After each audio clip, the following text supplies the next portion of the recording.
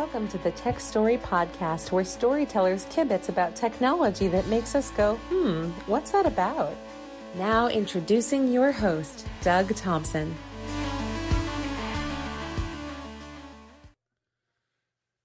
Hey, and welcome to the Tech Story Podcast. This is episode 9, and I call this the Smart Toilet.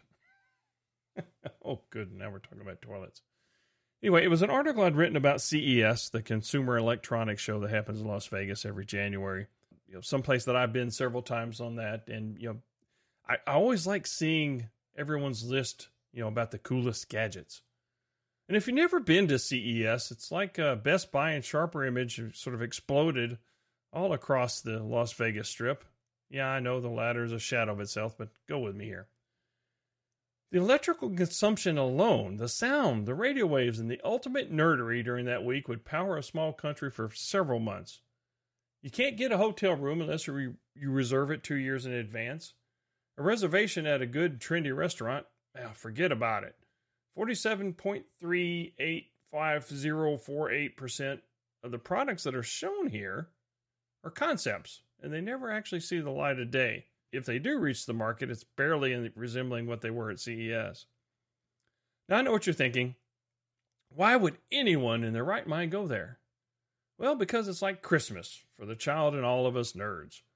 Well, not all of us. I hate crowds. But I am thankful for those brave souls that go and share their best of CES list. I get to go check out cool stuff without spending hours in the corner in the fetal position because I get no personal space. Out of gratitude for their suffering, I have picked out a few of the things that made me go, list. Words are interesting things. Words can be trendy. Take, for example, smart. We have smart TVs, smartphones, smart appliances, and now smart toilets. I, for one, know how important a good toilet is for the house. Don't believe me? Have one go out of order when the family is visiting for the holidays. See how fast the poop hits the proverbial fan then. At CES 2020, Good Housekeeping had a smart toilet by BioBidet. It had heated seats, a nightlight, and a lid that opened automatically, all for the measly price of about $2,500. While I do value my seat time and really enjoy a heated seat, my wife would not let me spend that type of money on this type of luxury. However, for her, $2,500 for a rug is just fine. This got me to thinking, just how absurd can we go? I did a search for AI and toilets and came up with several hits. The most recent one was an $8,000 lovely throne by Kohler. This came with Amazon Alexa, along with a bidet, heated seat, color-changing lights, a dozen other whistles and bells. I guess that Alexa qualified it as artificially intelligent because none of the other features that really fit that definition of AI for me. In fact, I experienced those basic functionalities of cleaning my bottom with water sitting on a heated seat and a fan to blow off my butt back in the 90s when I worked for Panasonic. Well, not particularly intelligent by today's standards, it did have a bidet and amazingly hit the target. I often wondered, while I'm sitting on the toilet, of course, who was the test pilot for that? Too far forward, and you get a facial from the bidet. Too far backwards, and your shirt was wet. Not to mention, how much wind speed does it take to dry the bottom without blowing you off the toilet? A little power surge and you're in the two stalls next to you.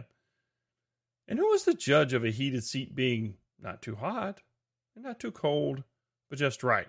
Goldilocks? My search continued for a smarter toilet until I finally stumbled across the Toto Intelligence 2 toilet, which means they must have been a 1.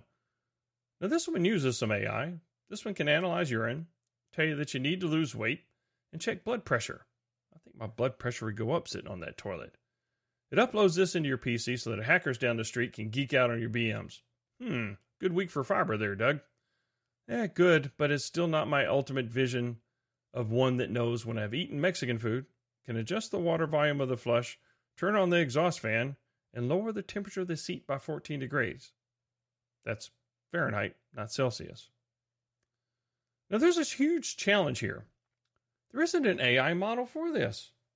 And when there is, the amount of training data that it would take to be reliable would be a pain in the butt, both figuratively and literally.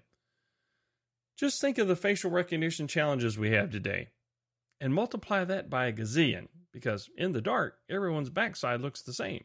If I'm still around for the 2050 version of CES, there may well be an AI-powered toilet like I mentioned above.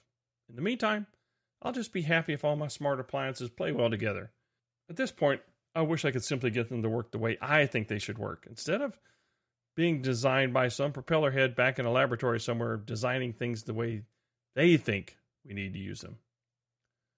In the end, this is the key to AI success. Design something useful to help me the way I want to be helped, not the way some data nerd back somewhere in a closet thinks I should.